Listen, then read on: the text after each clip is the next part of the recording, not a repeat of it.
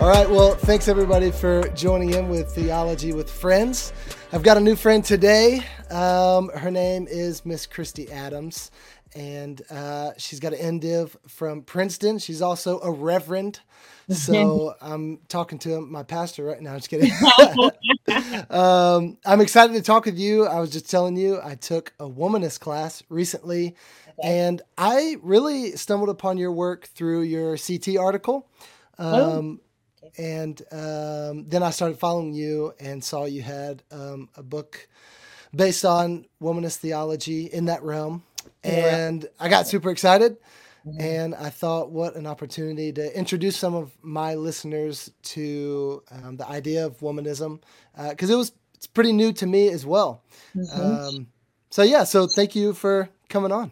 Of course. Thanks for having me. This is actually like my first, because my book comes out in August.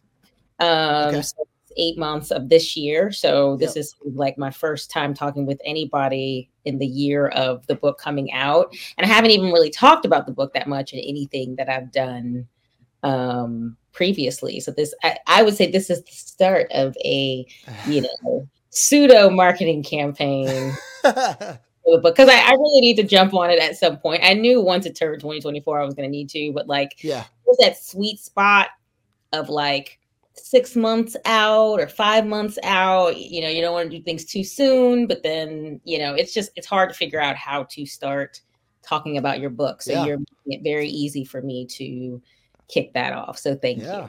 Well, great. I think it's good even for my listeners who maybe are just getting introduced to womanism. They can do a little bit more research, and then when your book comes out, they'll be ready for it. So and mine, I'll explain a little bit more. I don't go too much into womanist theology. I'm sort of introducing, and I wouldn't even say introducing, because there are some women that have done similar work around Black girlhood and theology. Mine is just sort of coming in the form of a book, but there have been women who have written, whether it's chapters or parts of their thesis or dissertations or things like that. So I'm trying to create more of a subset of womanist theology. So definitely we can talk more about womanist theology in general, but I do want to sort of make it clear that the book doesn't dive too much in that area, even though there's an introduction that I wish, while we're talking, sorry, I'm listening. I'm I should have just pulled up, since I don't have my book on me right now, but I do have the manuscript, and there's parts of the introduction that I think would be really helpful to what we're talking about. So I'm listening, keep talking. I'm just pulling that up. Yeah, definitely. Well, I think in one of your descriptions about the book, you mentioned adding to the canon of, just womanist theology, and in your own way, what you were talking about. But I think for me, I just want to go down the road of, this theological idea of hearing from different voices. I think my professor at Duke Divinity, Wyland Wilson, she's done a bit of work on womanist theological ethics. And so the intense stuff to read, I was she's a genius, but that was her whole thing, was this is, you might have only heard from one narrative, one story. And so, I think you're totally in the realm, even if it's not the most explicit thing, like you said, but totally. So you can read from the book, and I'd love to hear, what led up to a lot of your writing, because you've written. Tell me where you want to start.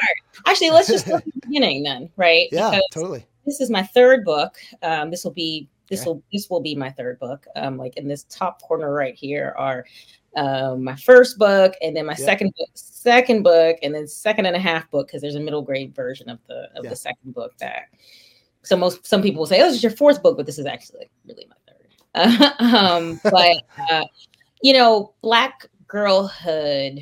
That was always some part of my own identity and my own upbringing, and this goes into what this book is about my sort of the spiritual upbringing, the faith, how I was introduced to God as a young girl. This book is more sort of an articulation of that, as well as other Black girls. But it really started then. And I was talking about my spiritual journey as a young person, even before that book came out. When people were talking or interviewing me, and I was having conversations about Parable of the Brown Girl, my first book.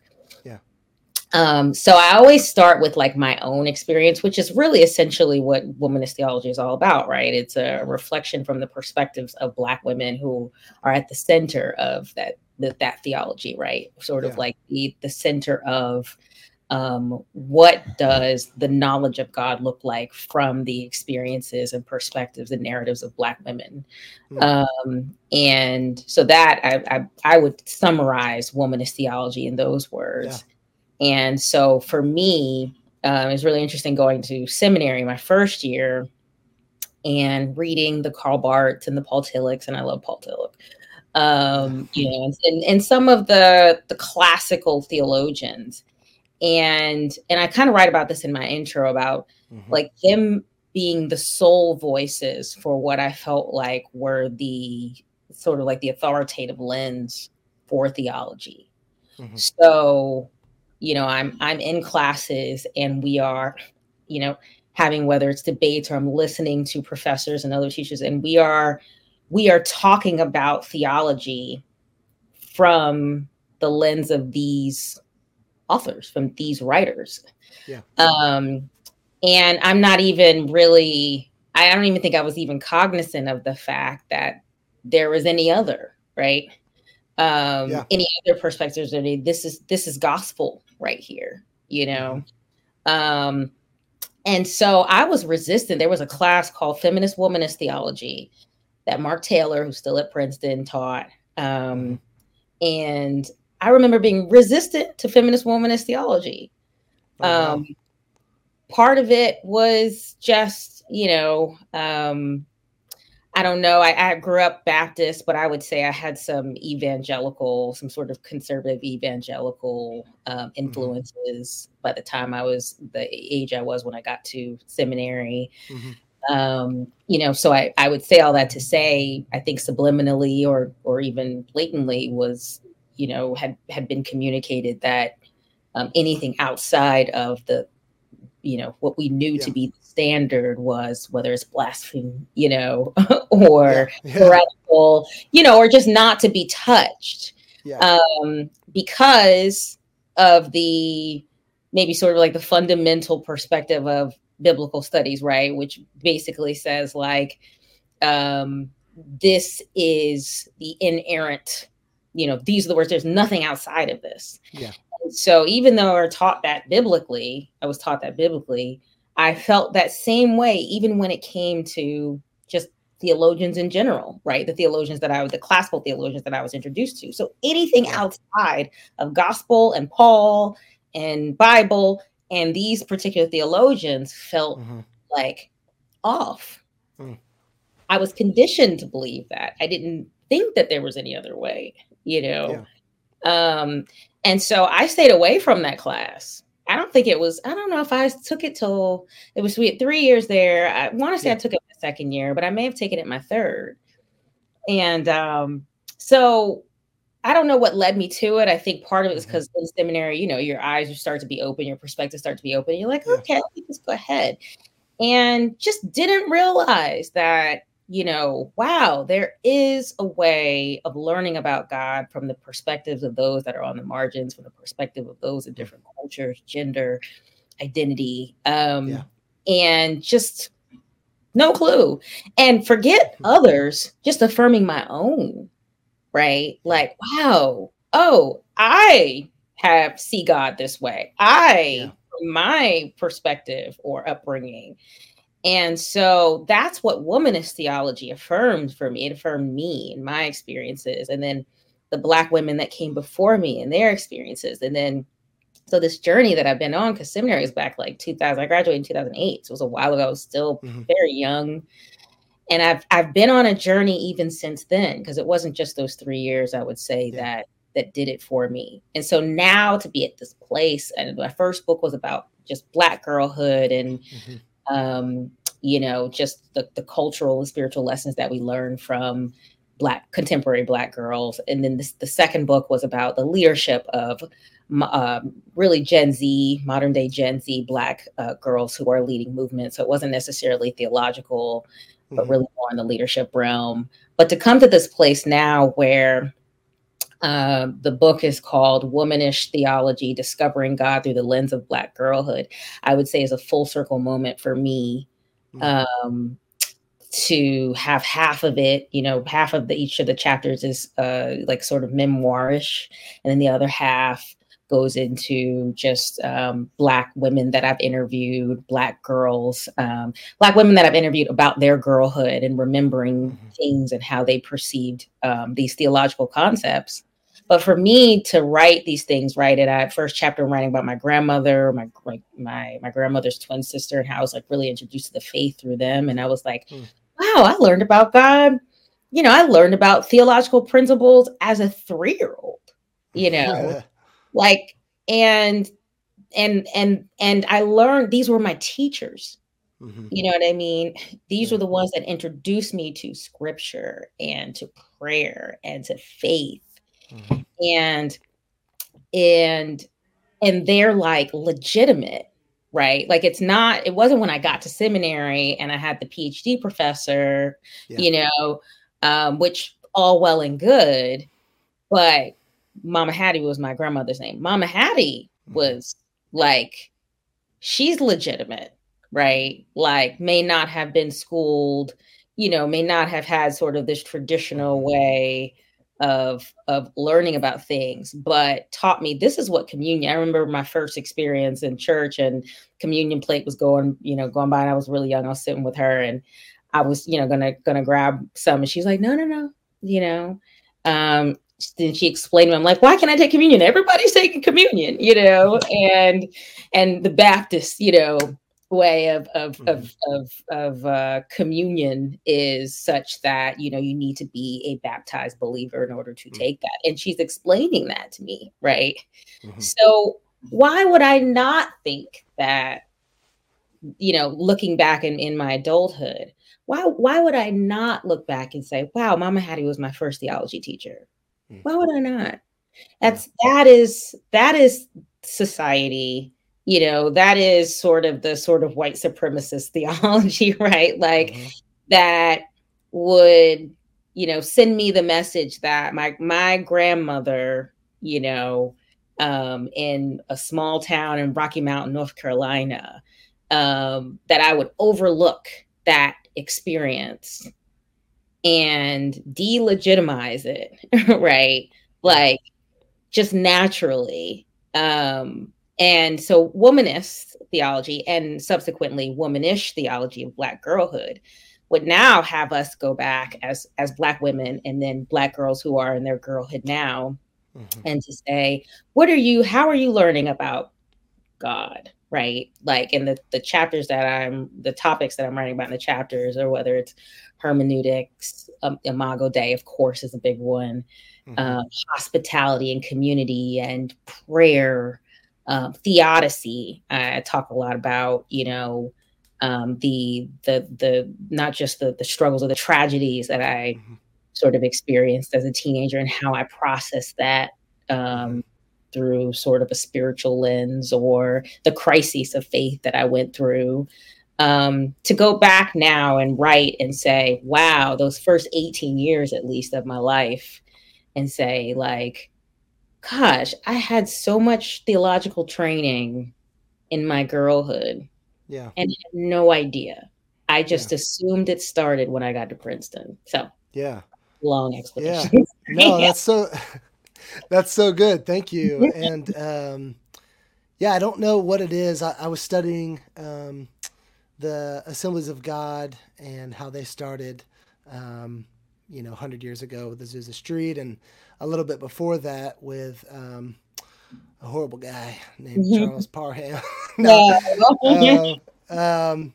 But looking at the intersection of European theology and what my pastor back in the day was at Harvard, wrote about, slave religion and the experiences of slave religion meeting with European theology, and like Azusa Street came to be. What is it that, because there's a part of hearing what womanism is, and almost because of maybe my theological training and even people I know, something about stories and things just aren't as powerful. Even art, a lot of times in circles I ran in the Southern Baptists, and when I was growing up, art and stories, they just weren't. You had to have like a doctrine, and if that was what you're talking about, like, oh, I'll listen, it means something, right? And yeah, I think what you're hitting on is truly universal, because all of us have teachers, and well, all of us have teachers and theologians in our lives that they might not be Karl Barth, but they were my dad and my mom. Right. And so I really love that about what you're talking about in your stories. And I'd love to hear a little bit more about your first book was Parable of the Brown Girl. Yeah. I'd love to hear more about that. Yeah, Parable of the Brown Girl. It came out 1 month before the pandemic. Tell everybody. My gosh. Fond memories of all the plans I had. Oh gosh, so sorry. But some of them did. I had a full month of things, and I had things after that. It just was different than what I expected and thought. But Parable, to make a long story short about Parable, I had this sort of in between years, working at the Christian Wellness Center in Somerset, New Jersey, as like a pastoral counselor. It was part-time. I was just trying to figure out where I was going next, and I was working a few part-time jobs, and a lot of the parents would bring their daughters to me, and I became sort of like this resident counselor for teenage girls. Wow. Or even girls as young as like 9, 10, which I did write about in the book. But I remember sitting with them, we would have these counseling sessions. 9 times out of 10, they didn't want to be there. And then eventually, we would meet weekly, every other week. And then we just got closer. They would come in. Oh, let me tell you what happened at school today. Oh, I want to show you this video. There was a fight at school. Let me show you, like it became more of that. And we're in this small, I felt like I was in a corner, like the way that Somerset, New Jersey is even set up, where the counseling center is, feels like it's far out in like the corner. And so I literally felt like I was on the margins. And so the girls would come in, and it was a quiet center, and we would talk. And I just remember leaving those sessions. Sometimes I'd be the last one in the center or the only one there, and just drive home quiet. Everything just felt so quiet. But the girls, there was no audience, wasn't a pulpit, it was just us, and they knew it was confidential, they knew that there was a trusted environment. And so they would share, and it went from me just giving them advice to just us learning together. And there were just some things about the stories that they were telling, like you were just saying, like just the stories I'm learning from them, right? And just watching them navigate just the toughest situations. And I use one as an example because I wrote about her in the first book. Of course, they're all anonymous names, but was 9 years old at the time, and just had some struggle. Her mom's boyfriend got out of jail and moved in the house, and she just felt off about it, and felt like pushed aside, but just had other struggles with her dad. And anyway, so she was coloring as we were talking, and she said, "Can I ask you a question?" I'm like, "Sure." And she was like, "Why would God make me a warrior when I'm really just weak? Like, believe it or not, like, wow. And I was like, I don't know, let me get back to you. There would be things that these girls would say that would throw me for a loop, because like most young people, that's why I love working with youth, and I consider myself a youth advocate, because they just say whatever, they're not, they don't care who you are. Yeah. And And I came back to her the next week. I said, warriors are weak. Warriors are weak, you know? And, but this wasn't a super spiritual, you know, I was down as a pastoral counselor because I wasn't a clinician, but they weren't coming to me as a reverend. They were just coming to just me, you know? Yeah. So to ask that question, and for me, I remember driving home that night and being like, that was deep. It's a theological question too, right? Like something really profound about it. Anyway, I had a few of those moments, multiple times with these girls. And I remember saying to myself, if I ever got a platform, I want to share their stories because it's changing my life. And just this in this corner of Somerset, New Jersey, in this little office, this is ministering to me more than any church, you know, sermon or whatever. So that's where Parable of the Brown Girl came about, because I felt like these were like, what would these look like? These would be like parables in the gospel if Jesus met these girls and had these encounters, like I was having encounters. So I wrote about these encounters. They weren't all the girls that I had just counseled. There were some girls I had mentored, girls I had just met on my journey, my career, and stories that just stuck out to me that I really remembered. And I wrote about them. And then what I got from them. So part of it was like the why did God make me a warrior and I'm really just weak? The parable of the strong brown girl, I think it was called. I should know. No, it's Parable of the Weak Brown Girl.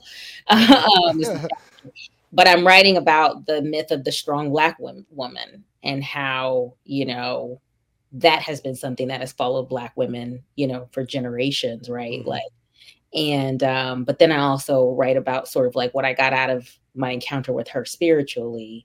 And I write about, you know, when God is, when we're weak, God is strong, and the sort of strong, weak dichotomy that we see theologically in scripture. So each chapter is kind of like that. It's like, what did I get culturally from this? And then what did I get spiritually out of this? So that's where that started. Yeah, that's awesome. I love that she was just coloring and asked it. Yeah, That's awesome. I was a kids pastor for a good bit. I'm a youth pastor now, so okay, awesome. All the ages, and it's true. They'll bust out some questions. Say whatever. Like, I'm gonna get back with you for sure. But you touched on this for a second about, you know, some myths or stereotypes, maybe whatever you want to call it, that have followed Black women.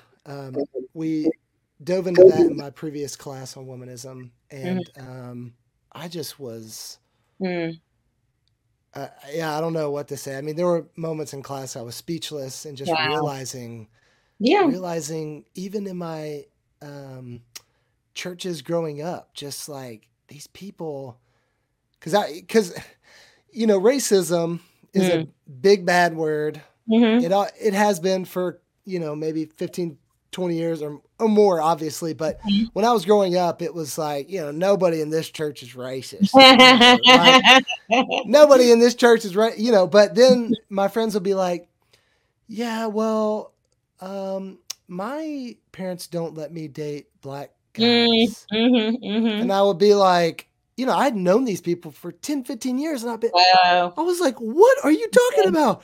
Your parent, are you joking? And they'd be like, no, I grew up like that. And so, oh my goodness. And for a little bit more context, my sister is adopted and she's a Black girl. She's actually 17 now. And she has such a cool story. But, you know, growing up with her, I remember being on a panel. I was like 8 years old, and there was our city did a panel of families that had adopted and interracial questions and things like that. Okay. And I remember somebody asking me something about her being Black and does that affect how I see her as a sister or whatever. And 8-year-old. You know, yeah, I was like 8 years old. She was, I think, a year old. So she's just, all I know is just this cute baby who is now ours. She's mine, you know. And so I just remember even at 8, and, you know, kudos to my parents for how they raised me, but just being so caught off guard by that question. Like, what do you mean? Like, I call her my sister because she's my sister. So, I think I was caught off guard. I was speechless by a lot of the stereotypes and myths I've heard, but it makes sense in light of what I had experienced in my southern white evangelical churches. So I don't know if you could hit on that a little bit, Yeah. and expose some of those maybe, and talk through maybe your experience of those. I mean, gosh, I don't even know, where to begin. Yeah. I will say I am grateful that this new generation has the words to articulate what they are experiencing. We've given them the words, we've given them the tools, the resources. That it's not Mm-hmm. perfect, but I mean, just even things like mental health. I mean, it wasn't a phrase for us growing up. So if I hear these teenagers say, this is not good for my mental health, and there were so many things growing up that weren't good for my mental health, but I had no idea how to say it, how to advocate for myself, Yeah. So growing up as a Black girl, stereotypes and myths, you experience them, you internalize them, but you don't know what they really are. Or we didn't at the time, or we just were sort of silent about it or had to deal with it, So I do write about this in Parable of the Brown Girl. There's one chapter called Parable of the Angry Brown Girl, so sort of it overlaps with the sort of attitude, Black girl got an attitude, angry, whatever. And part of what I'm writing as the girl is a long story about for her. She's got a really unique story, but one of the things that I say in this, like, well, has anybody stopped to ask why Black women are angry? And we're not all angry, but why is it? Well, how come they're not where we are not justified in said anger? So there's the two sides of the coin. There's the not all Black women are quote unquote angry, right? Or have a quote unquote attitude. But then there is the side of it is, well, what would cause that? Then the focus is so much on angry Black women. And you see that in the media. You see that in how we're portrayed. You see it in, these old pictures of Michelle Obama when she was, in the White House, and sort of like the extra muscles and the angry. And she has never, ever portrayed that. She's always been very careful. It just follows. And so and so Black girls, it follows Black women our whole life from our girlhood upward. And so to see Black girls still deal with that. And there's a girl here where I currently work, and she's actually nice. She was very quiet. There's not that many Black girls here, and she's just really quiet and very, very soft spoken. And so they put her on the sort of support team, just like want to look out for her. And I could see why she felt maybe isolated, right? Like, how can we support her, whatever? Part of me, I have to learn to fight my battles here. So I'm not fighting every battle at this point. So, but anyway, but part of me, if I was going to choose to fight everything, it would have been, have you considered how it might feel for a Black girl and, to be one of 10 in a school of 545? Of course she feels isolated and quiet, like, have you ever been in a space where you're the only one? She's new. That'll make some people mad right there. It's true. Yeah. Though. She's new to the school. So anybody that's new, no matter what your color is going to be feeling, trying to make their way. Yeah. He's soft-spoken, sorry, but then, there was a meeting where it felt like she was like progressing, felt like, yeah, we could take her off the list. She's doing really good or whatever. And one woman says, I wish I can just ask her to just fix her face. Like, why does she look so angry all the time? It took everything in me, to not say anything. And it's like that I didn't say anything because I'm passive. I fight a lot here. I am constantly saying something. So that's another reason why I have to be mindful. That's for my own quote unquote mental health, to quote the kids, right?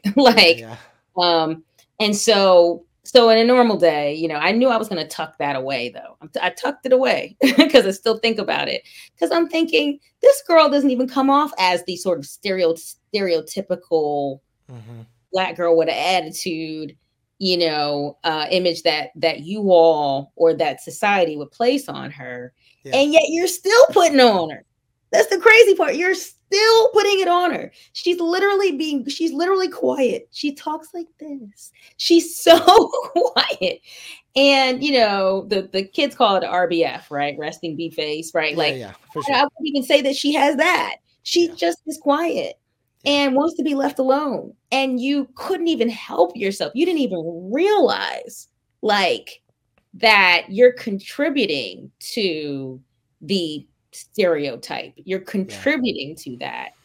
But, these are the people that aren't racist, right? These are the people that are progressive, that are liberal or whatever else it is that they, and so they're because they've already established themselves as such, they're not self-aware when they have these moments. They're not self-aware of their blind spots when they say things, because they're not living consistently with a spirit of humility and teachableness because they already are good. They already have it. So she can make a statement like that and it just nobody even budge. You know what I mean? And I'm just like, here we are. And that's just one example of a stereotype that follows Black women and girls. Goodness. Yeah, you hit on the 1 of 10 in the big school, and that was a big conversation. I can't even get that personal, but for the sake of some people that anyways, that was a big thing in the South. Was like, we're diverse, and a couple different races or ethnicities, and I'm like, my wife is half white, half Black, and so we're just like, what are you talking about? Like, there's 300 white people here, and I mean, if you claimed it, you were like, yeah, we're not, and maybe we want to be. That'd be different, but it's a whole different thing to say that you're diverse in that way, because you're right. Like, I've had some people that I know and trust and love that, they've said it's true. If I was the only white person, it would feel, weird or different or not what I'm used to. Yeah. I'm like, my wife is like, I've been there. That's what I'm talking about. So yeah, I think for my listenership, which maybe might be in that realm. I mean, I obviously am not throwing anybody under the bus from this, but I just think you're right. We all need to be teachable, humble, because like you said, a person who maybe is liberal or even could say woke or whatever, can still have prejudice and bias against any race or ethnicity or gender, whatever, and maybe feel like they're done. They've reached the pinnacle of done learning about this subject. I'm all inclusive here, and I don't say any sort of which, part of the reason I, reached out to you was to introduce people to this, because it is uncomfortable, but it's needed. It's uncomfortable for some people, obviously not for everybody, but for a lot of people I know, getting into this in any sort of way, even if it's in a good setting, can be uncomfortable. And I feel like a lot of that uncomfortability comes from, I've got to encounter my own prejudice, my own bias. And that's a scary thing, So what would you say to somebody? I mean, let's just do it. It's a white person. They've never heard of this. They never heard of womanist theology. They've never studied much of even a Black theologian, not claiming to be womanist or anything. Right. What would you say as like